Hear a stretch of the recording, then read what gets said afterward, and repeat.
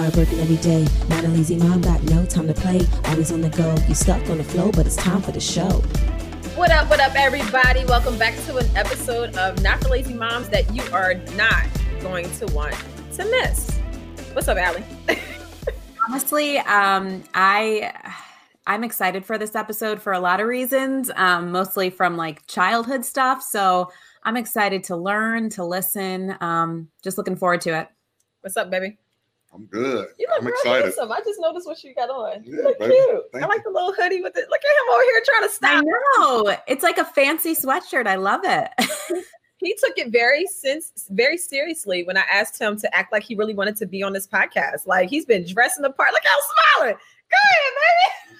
This old raggedy thing. Oh my gosh. Well, listen, today we are talking about anger management. We are going to go deep today. Some of the things that we're going to discuss. We all have moments where we really get upset. We get emotional and downright angry. But how do we know when we've had enough? How do you know when you're at your breaking point? What can be done to prevent intense moments of anger?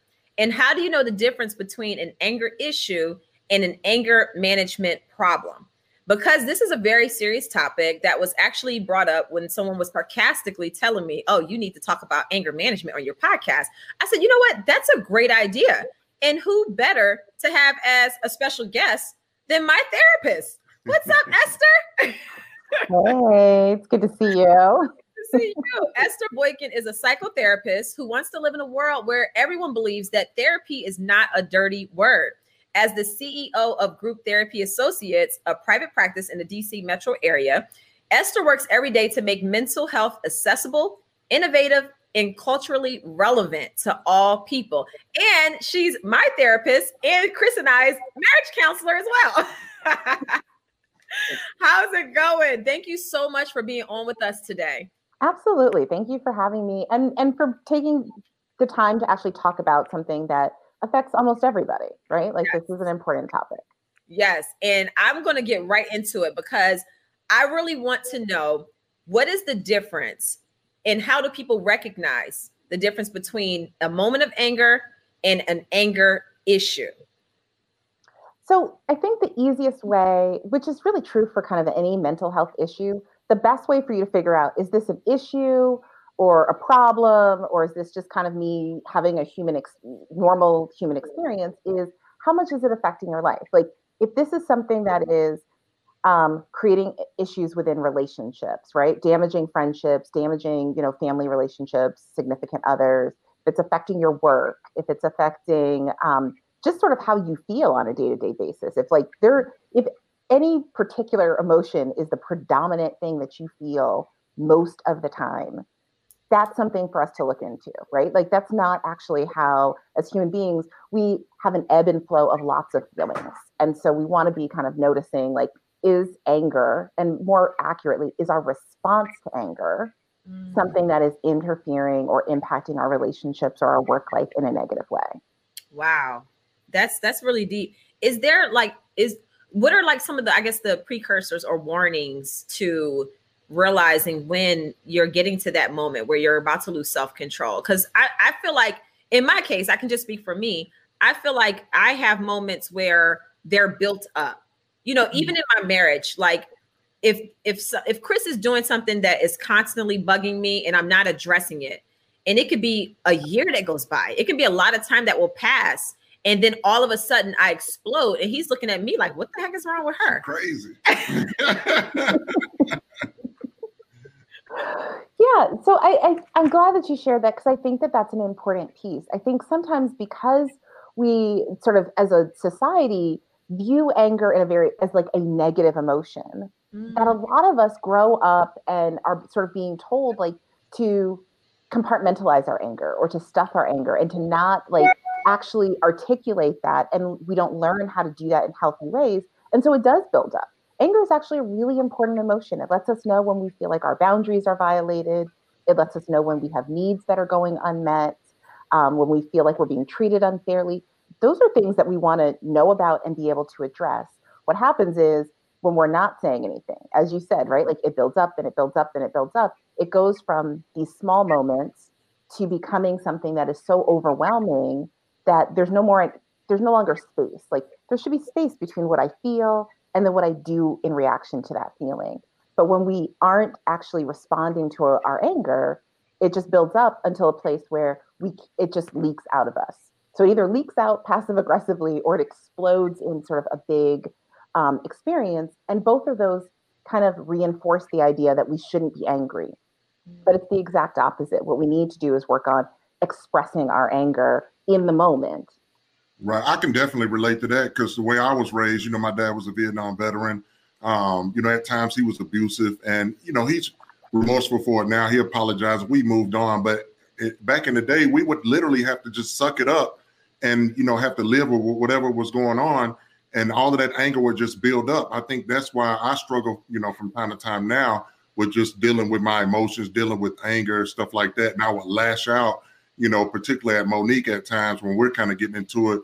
And it puts us in a bad place instead of just going ahead and expressing myself throughout the process, you know, of this marriage, you know, and, you know, from time to time when I'm upset, I would hold it in, then I would have a big blow up. And then, you know, it could be a scary moment. That's why a lot of times I just jump in my car and go riding for 45 minutes and then come back because I don't want things to get out of hand. So especially in the African-American community, a lot of times you're taught to just bottle things up. You know, you're taught not to get treatment or get help or talk to somebody. A lot of times something bad has happened to you and it's a family secret and the child has to live with it and they protect the adult. And I think that's very dangerous. It is. Absolutely. I'm glad that you brought that up. I think that is a big part of what happens. And I mean, to your point too, about what anger, some of the messages we get about anger, particularly in African-American communities, is there's a lot of stereotypes and pushback around things like you don't want to be, you know, an angry Black woman or the scary, angry Black man. But what that does is it limits our ability to express our emotions. Oftentimes, as I said, anger is there to inform us about something that's happening. It often is sort of the surface also of other sets of emotions, feeling disappointed, feeling scared, feeling shamed, or you know, hurt or rejected. And those are really important things for us to learn how to express in healthy ways, particularly in our relationships if we want to feel connected. You know, I you know, similar to Chris, I grew up in a household that everything on the outside wanted to be portrayed as perfect, right? I mean, my parents weren't married, they were divorced, they were remarried, but everybody was happy. But on the inside of our home, I grew up in a very angry household, verbal, physical, and it's still very hard to talk about, honestly. What I'm wondering is, you know, I am now a mom to 2 boys, and I have gone through a lot of therapy to help me kind of cope and understand the anger that I grew up with and just the constant yelling. How do I navigate sometimes, you know, with how we're growing up in our childhood versus how we're a parent now? I'm scared to yell sometimes because I'm scared to get angry because I'm scared that it's immediately going to go from 0 to how my mom was. Do you like, even though I recognize that that's not right, I still have that fear of it could go, you know, that maybe I'm going to sound like that.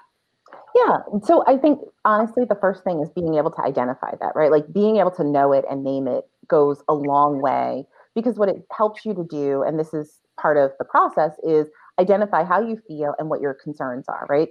You can yell and not ruin your children's lives. You can also make the decision that says, I don't want to be the kind of mom who yells, right? Like, I know what that feels like, but also granting yourself a little bit of grace around, but that doesn't mean I don't get angry. And so, you know, Chris talked about going for a drive, figuring out like, what is it that you need to do so that you can feel your anger and not feel like it's out of control. And so, you know, we give kids time out all the time, but sometimes as parents, we have to take the time out. We have to say, you know, I'm really upset with you right now.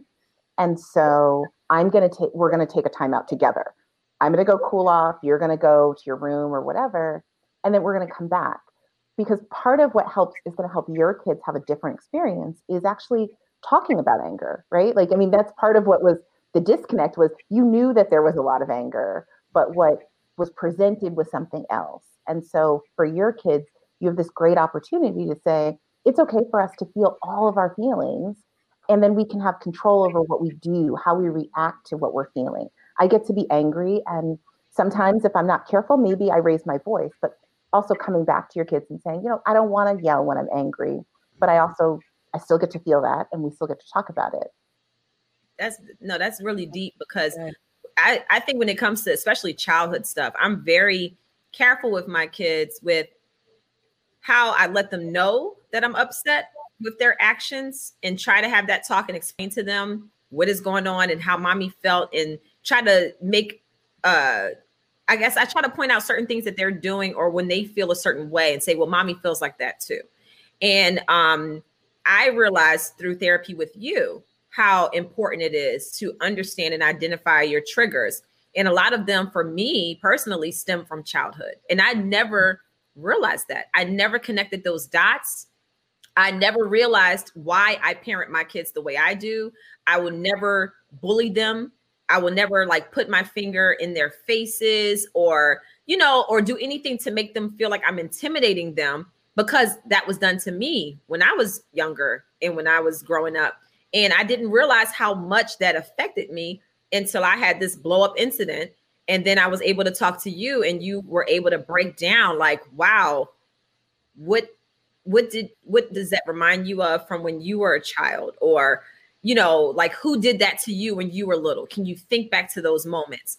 And I think as far as my healing process, being able to really identify those triggers ensures for me that something like that can't happen again, because now I know how to deal with a person who is reminding me of something that was a part of my childhood, and walk away. Yeah, and I think it's a really important thing that that almost all of us need to do. We all need to sort of sit with, okay, well, why is it that I react this way to certain things? Or when was the first time I remember having this experience or that feeling? Because it also helps us to unpack. And I think getting back to a little bit of what you were talking about, Allie, and being afraid of certain feelings, is we really, in adulthood, part of our goal and our growth is really about how can we get to a place where we're not afraid of any of our emotional experiences, because we recognize that there are no negative emotions. There are some that are more challenging for us to manage than others, but all of them are important, and we don't have to be afraid. And part of that becomes recognizing, okay, there are certain things, certain experiences that will remind me of times where I felt helpless, or where I was taught that I'm not allowed to have a certain emotion, but I'm an adult now and I get to do this differently. And some of that happens easier than others. Sometimes we got to spend some time, in therapy and in different kinds of, sort of healing work to get there. But that's a process as adults, we all, and particularly as parents, we all benefit from being able to work through. Yes. I remember we had a session, and I was expressing to you some things that people had done to me. And you, this was the first time where I ever had anyone just kind of stop and say, wait, how did that make you feel when that was done to you? And I was I had to think about it. How did it make me feel? So many times I'll just kind of just keep going with the flow. And I realized that for people who don't really mean anything to me, I can confront them all day long. I can go off and say whatever. But for those who actually mean something to me, those who are closest to me, I find it harder to confront or have those difficult conversations. And it's crazy, because it's just a conversation, just saying that, hey, it really kind of hurt me. But for the sake of my own feelings, I'm not bringing it up to that person. And it's for what? What are some ways that you can encourage people who are listening who may have that same experience? How can you express that, or how can you work through dealing with those emotions so that you're not the one carrying the burden when you're the one that's being done wrong?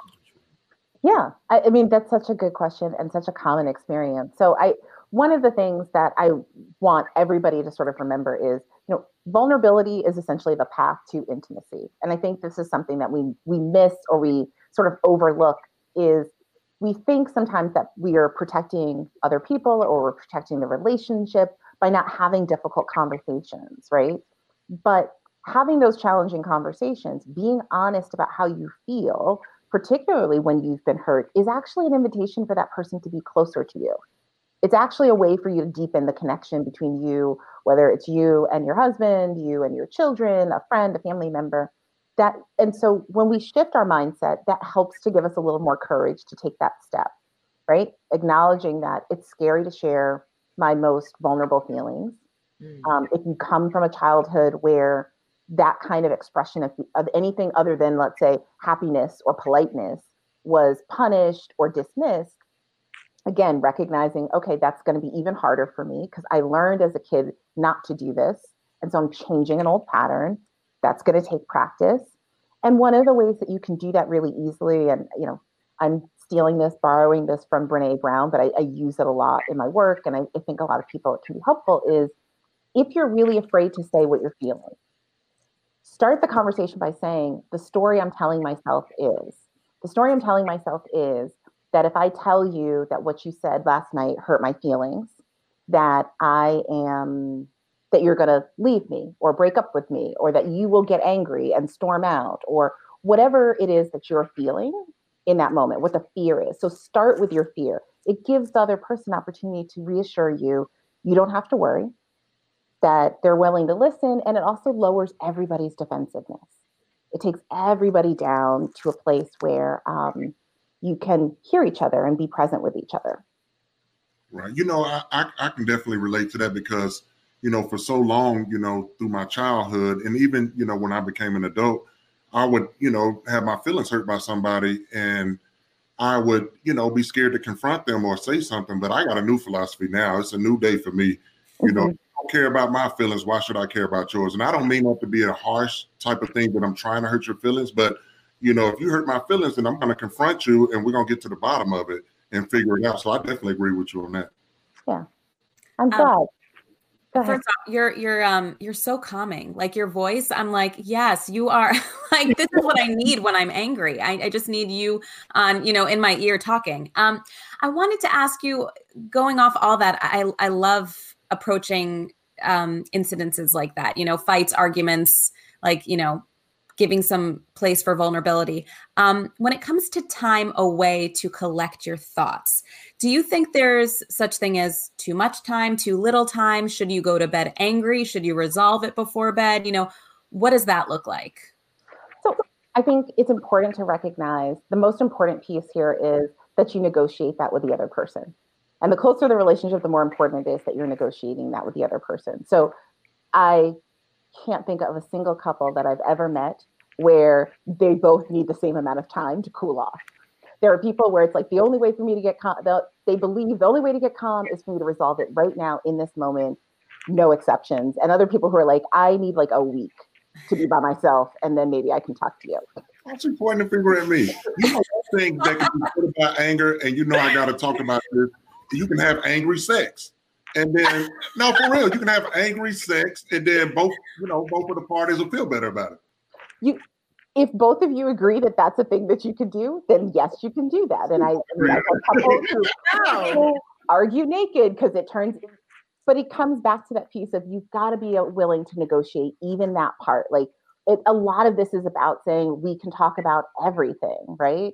And so I think a week is probably too long, although the truth is everything sort of is subjective to the particular incident. You might need a really long time. It might be, depending on what happened, it might be several conversations that are going to have to happen to repair whatever has kind of become disconnected in a relationship.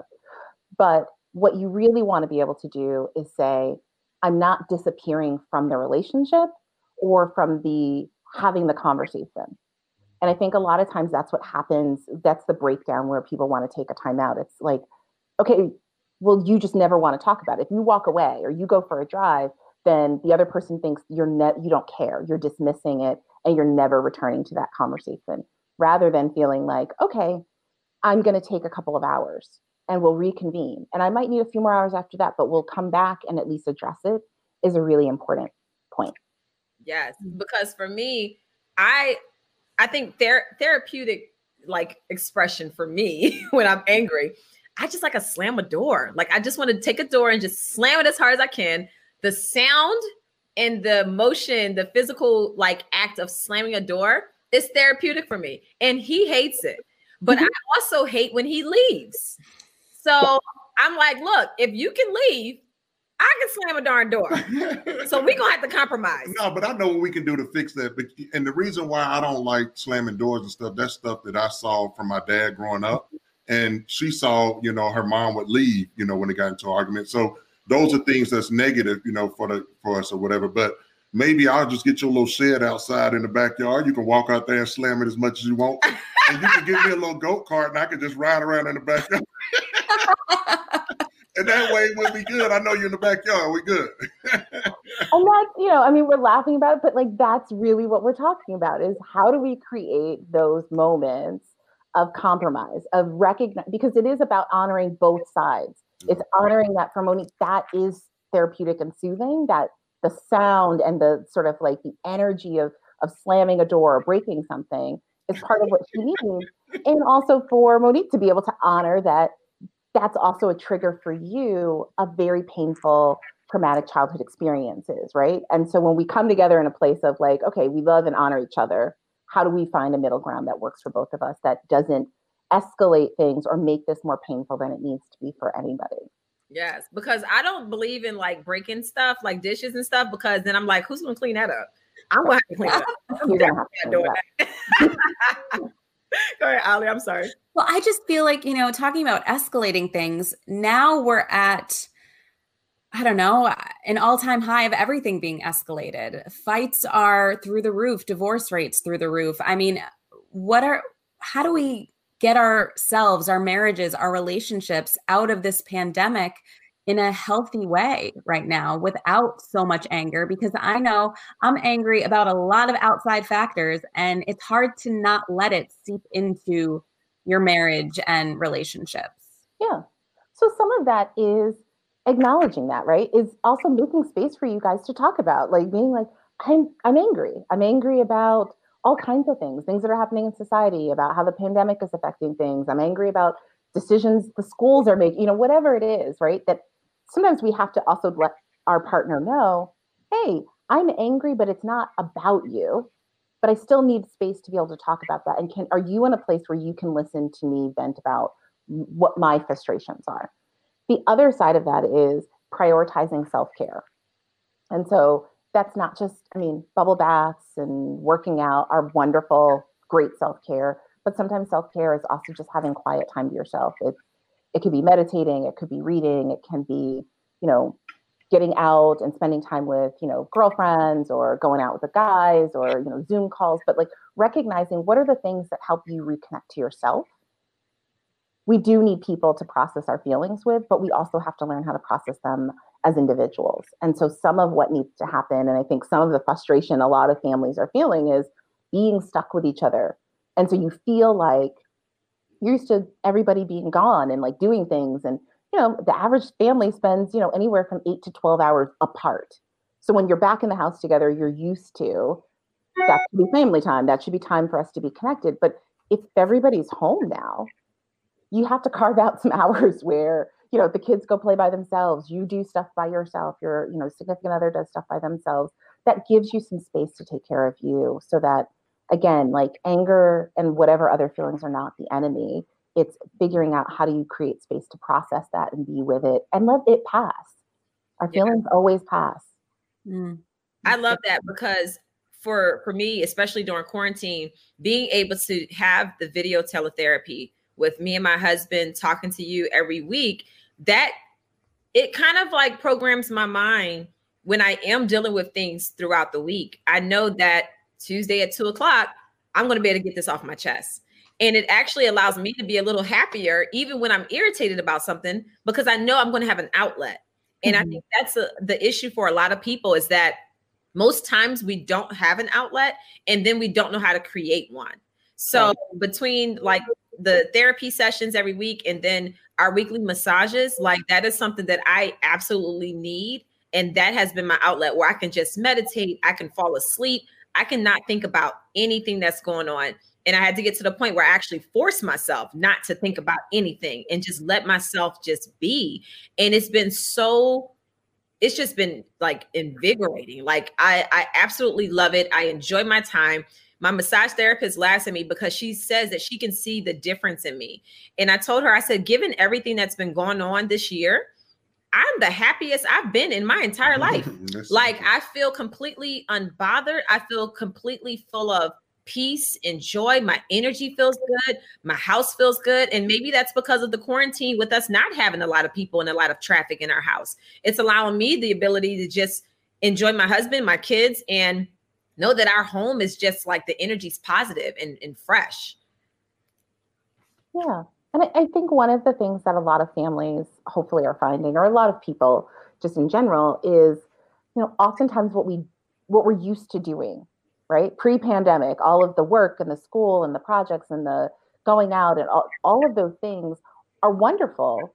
They also serve as distraction. And so while it's challenging sometimes, this is also a window that's really pushing us to say, okay, if these are relationships that I value, they're important to me, then what do I have to do to get through our conflict, our disconnect, our frustrations, right? Like, you kind of are forced to decide, if this is important, then I'm going to put time and energy into it and not be distracted by other things. Yeah, I definitely agree with that. The quarantine and, 2020 has just revealed so many different things, to us, some negative things, but we flipped it into a positive, and you definitely helped with that. Just, revealing people in our circle that's not for us, things that Monique has been telling me for years that irritates her, to where she built up a wall, because it's like all of these years it's been, the same old, and I'm really not hearing her or, reacting to try to, make it work or fix the situation. Now I wonder, all right, what the hell is going on? Things are not, coming my way like I want them to. So, now I've definitely heard her. This year's been great for us. And now I know how to deal with Monique better. She can deal with me better. I understand she's an energy person. I have to be high energy to match that. And, things have been great. This is one of the happiest times in my marriage ever. Yeah. And the crazy thing is, I realized with Chris, if he stops getting sex, he gonna pay attention. And he woke on up. He was like, hold on. Yeah. How do we fix this? What do I gotta do? But I'm a man. Most men are wired that way. Yeah. All right, not to get too personal, but a few nights ago, man, I woke up the next day. I was the happiest guy in the world. I mean, it was just some old good, ignorant, angry sex, and I loved every bit of it. So the next day, I woke up, man, I was cooking breakfast. I'm doing everything right now. So don't hold back. Give me more, and you'll get more.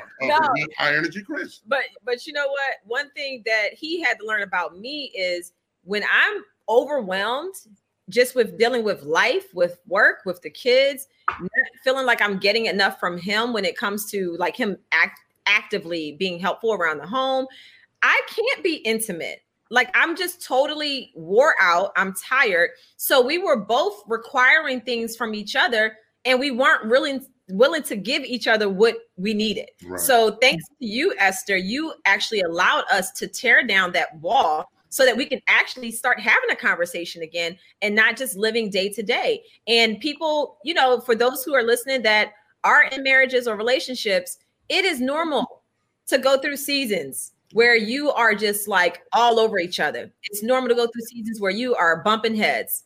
And then there's seasons where you're busy and you're, doing other things and you're fine, but you're just busy. And it's just a cycle of marriage. And I'm just happy that we both have made the determination and have the mindset that we're in this for the long haul. And it's just a matter of pushing through to get through those seasons, but also seeking the help that you need, even if it's from an outside therapist like Esther, to really help you get over the hump. Because I hear so many of the same complaints among women in their marriages. And it's just amazing to me. And I sit back and I smile and I laugh and I say, you're going to get through it. I was literally the same exact position. And when I was there, I could not foresee the other side. It seemed like it would be easier to just give up and quit and say, you know what, chalk up my losses, I'm out of here. But when you really just realize that, okay, this is a season, we're going to get through this. It may not seem like we are, but we will, because we're both determined. You'll be amazed at how much happier you are when you get to the other side. And it's also just a bunch of simple misunderstandings and lack of communication. It's crazy. They tend to build up in the long run, and then it's major. Yeah, it is. So I do want to say that you guys get all the credit. I mean, I say this to all my, I just sort of get to be, and I think this is true for every couples therapist, like we're along to provide guidance and support and to help you slow things down and to notice and to kind of encourage you to have that courage to sort of say some of these things. But, it really is about, as you both said, right? It's making some decisions that say, okay, I need some different things here. Let me get clear about what I need from my partner. And then let me take that chance, kind of going back to even talking about things like anger. Let me take the risk of making myself vulnerable and saying like, hey, I hear you needing this and I'm needing this. How can we kind of meet in the middle to make sure that we're both taking care of each other's needs and understanding that? And, I think a lot of it, as you both kind of were able to articulate, is like, do you know for yourself what's missing or how you respond under certain circumstances when you're overwhelmed, when you're tired, and what that looks like in your relationship so you can navigate it together. So Right. Yes. I will say that, I love that you say you don't, what is that saying that you say, you don't want to make therapy a dirty word? Therapy is, I always just like, therapy is not a dirty word. It's like, we should all be talking about it. It's so helpful. And you're so right. My husband and I, we did couples therapy for years. And even though we have stopped, although we probably should keep going, especially in this, craziness right now, I will say for those listening, like you learn so much that it goes beyond those once a week or once every 2 week appointments. Like even now when my husband and I find each other, bickering nonstop, picking apart those little things and almost not realizing that like we're both on the same team, we do sit down and we're like, okay, we need to restart this. Like what is going on? It gives you the tools and that you need to work outside of your sessions too. I love that. Thank you so much for sharing that, because I think that that's something that a lot of people really struggle with and feeling like, okay, so if we go, does that mean we go forever? And it really, so much of the benefit is really about what you then do with it outside of session, both while you're still seeing your therapist and even when you stop. Like a lot of times therapy it's episodic, right? It's like seasons. You go for a while, you take a break, sometimes you go back, but what you learn through the process, hopefully, are things that you carry with you throughout your relationship, and other relationships too. What do you do in those situations where, I have people in my life who they've been going to therapy for years, 10 plus years, and they're still the same angry and I almost wonder if they're filtering what they are saying to their therapist. Does that make sense? Like they're telling once, how do you differentiate if it's them or like, how do you, I don't understand that. Are they telling the whole story? Are they always playing victim? It could be, there are a lot of possibilities to answer that question. So sometimes it is, and I always encourage people, I get a lot of questions about like choosing a therapist or getting the most out of therapy. The more honest and transparent you are with your therapist, the more helpful therapy is going to be. I definitely am a proponent of like, if you don't feel like you're noticing changes about yourself, other people in your life aren't noticing, something is different, right? And it doesn't have to be a huge thing, but like there's something different about the way you handle things or show up in a relationship. Those are some of the signs after a while that therapy is like effective, that you have the right fit. So sometimes it is that people are not just being forthcoming or are coloring the way they talk about stories. The other times, and I think this happens maybe more frequently, is people are not doing what you just talked about, Allie, which is they're not taking what happens in session and then practicing that and applying it in real life. Right. You're just not, if you don't take what you and your therapist talk about in session and try to make that a tangible behavior change in your real life, then, that hour is really just supportive, but it isn't really therapeutic at that point. Mm-hmm. Therapy really is about building a toolkit. It is about having skills to live your life differently in some way. Right. At the end of the day, you're pretty much just putting a Band-Aid on the situation and you're not really trying to heal. It was important for me. And it was sometimes, where I was frustrated, doing the therapy sessions because you feel like you're getting beat down on stuff that you're not doing. And but I was determined. I was like, I don't want us to break up. I want our kids to have a healthy home with two parents. So I had to look myself in the mirror and say, all right, I can do a better job here. And I can still do a better job in a lot of places. But I wanted it to work. I'm not just going just to please her. I'm going to make this marriage work. So, you have to keep that in mind. So people that's going to therapy for so many years and they're not really progressing in a relationship, you got to look yourself in the mirror and challenge yourself to change and, try to, do some things to make your partner happy. Yeah. I think another thing, just going back to just in terms of just anger, there is a stigma that when it comes to the type of abuse that will end up translating into anger, that there is almost like a hierarchy as it pertains to what is worse. So you have verbal abuse, you have physical abuse, you have emotional abuse.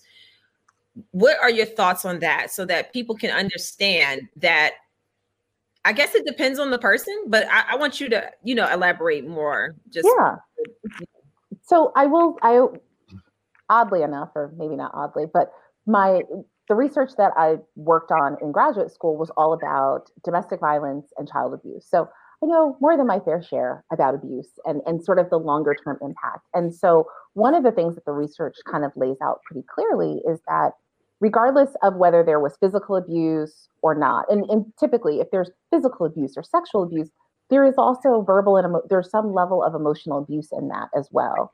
That really some of the most long lasting and sort of hardest parts of abuse to heal are in fact the emotional scars, far more so than. And so this idea that there's some sort of hierarchy, that one form of abuse is worse than another, is really just not true. The reality is that abuse, any sort of abusive relationship, particularly childhood abuse, has significant impact on every aspect of your life going forward from that point, and is deserving of time and attention and space to heal. And so I think that's an important thing for people to understand. Oftentimes, if you experience things like neglect or emotional abuse, particularly in childhood, it's easy to look back and say, but I had everything, right? My parents fed me and I lived in a nice house and I had clothes on my back and, they took us on vacation every couple of years or whatever. And so the absence of some of those things sometimes get minimized, but the reality is that those are important aspects of how we develop and feel whole in our adult lives. And so it's really important not to minimize. And there is personal, as anybody who's grown up maybe with those experiences and has siblings knows, there's also variation from person to person. For some people, certain aspects of a traumatic or abusive relationship will affect them differently. Some people just sort of are wired to be a little bit more resilient. And so maybe the impact on their sense of self is a little different, but there's no right or wrong or better or worse. It's really recognizing, and I think that's one of the places therapy is helpful, is being able to own that we each have our own unique experiences with things. And so someone else could have what might be considered worse, like abuse, but maybe they had other kinds of protective factors, right? Like maybe they had an abusive father, but they also had 3 uncles who were incredibly supportive to them, and a very healthy, functional, mother, and had a coach later in life who supported them, and then went on to have really, supportive other relationships. So for them, that experience is very different than somebody who had, just, an emotionally abusive parent who didn't ever touch them or strike them, but who didn't have those kinds of supports, didn't have those protective factors. So I think it's important that we're not judging others or judging ourselves, but rather putting ourselves in places where we can get whatever sort of unique and an individualized support we need for our healing journey. Yes. I wanted to know too, when it comes to children, are there different warning signs to look out for that we can see oh my goodness, this child is angry and it might need some attention paid to it. So my 2-year-old, we call him the Sour Patch Kid, because he can be so sweet, but when he is sour. And not saying that he has anger management issues or anything like that. It's just funny to me because children all go through that phase. The terrible twos, and he is a terrible 2. He's at that mark right now. But he's so lovable. He's so fun. I just want to make sure that as my kids are growing older, they are given the freedom to express themselves, but then trying to make sure that they do it in a healthy way. a nonviolent way. You know, my 2-year-old likes to hit back if you're making him upset, which, you know, a lot of kids do that. But what tips can you give to parents out there who may have children who they might laugh it off, and that laughing it off might turn into something that could be detrimental down the road? So it's like, how do we create that balance to when our kids are being cute, angry, and it's like getting to the point where it's like, whoa, this might turn into something that we didn't expect? Yeah. So I think one of the most important things, because when they're tiny, there's a lot of cute angry, but for them, it's angry, right? Like their feelings are real the same way our feelings are real. And so I think it's helpful for us to remember, in the same way that, like, if you're angry and the person you're talking to or expressing your anger to laughs in your face or treats it as though it's cute rather than treating it as though it is valid, you know, we would feel some type of way about that, right? Like, that doesn't feel good. And so part of it is we want to give kids as much emotional vocabulary as possible. I'm a huge, you know, my friends used to make fun of me because I was, you know, the therapist mom, but we used to have like a little poster on the fridge, and it was all these faces with different feelings. And both my kids had their own little magnets with their name on it. And, you know, through sometimes more times a day than I really cared to have to deal with, but that's their feelings. They would move their magnet. And so we want to teach kids how to articulate their emotional experiences. And at the very least, in their face, we want to treat it as serious. Like, my favorite story is, I remember my best friend's, cannot remember how old she was. She might have been 4, and she was devastated because my best friend told her she couldn't be a mermaid, like actually in real life, like that was not a thing that she would ever grow up. But like, for her, it was as if you had, you know, I don't know, if somebody told you, Chris, that you could never play football. You're like, but this is my dream. And really spending, I mean, we laughed about it for hours after, privately. But in that like 10 minutes, it was like, I know this is really hard. It's really disappointing, but maybe you could be, you know, maybe you could be a marine biologist instead. And we talked about all these things. I mean, those were the funniest sad tears I'd ever seen. But in the moment, we want to sort of acknowledge children's emotions as being valid, because that is really a big part of what helps them then move into, especially in adolescence, where they're going to have new feelings every 30 seconds, and into adulthood, that they sort of have an ingrained sense of, my feelings are valid. Simultaneous to that, we draw boundaries, right? You're allowed to be angry. I hear that you're angry and you're really upset with me. What you're not allowed to do is hit me because you're angry. So when we're angry, we go do other things.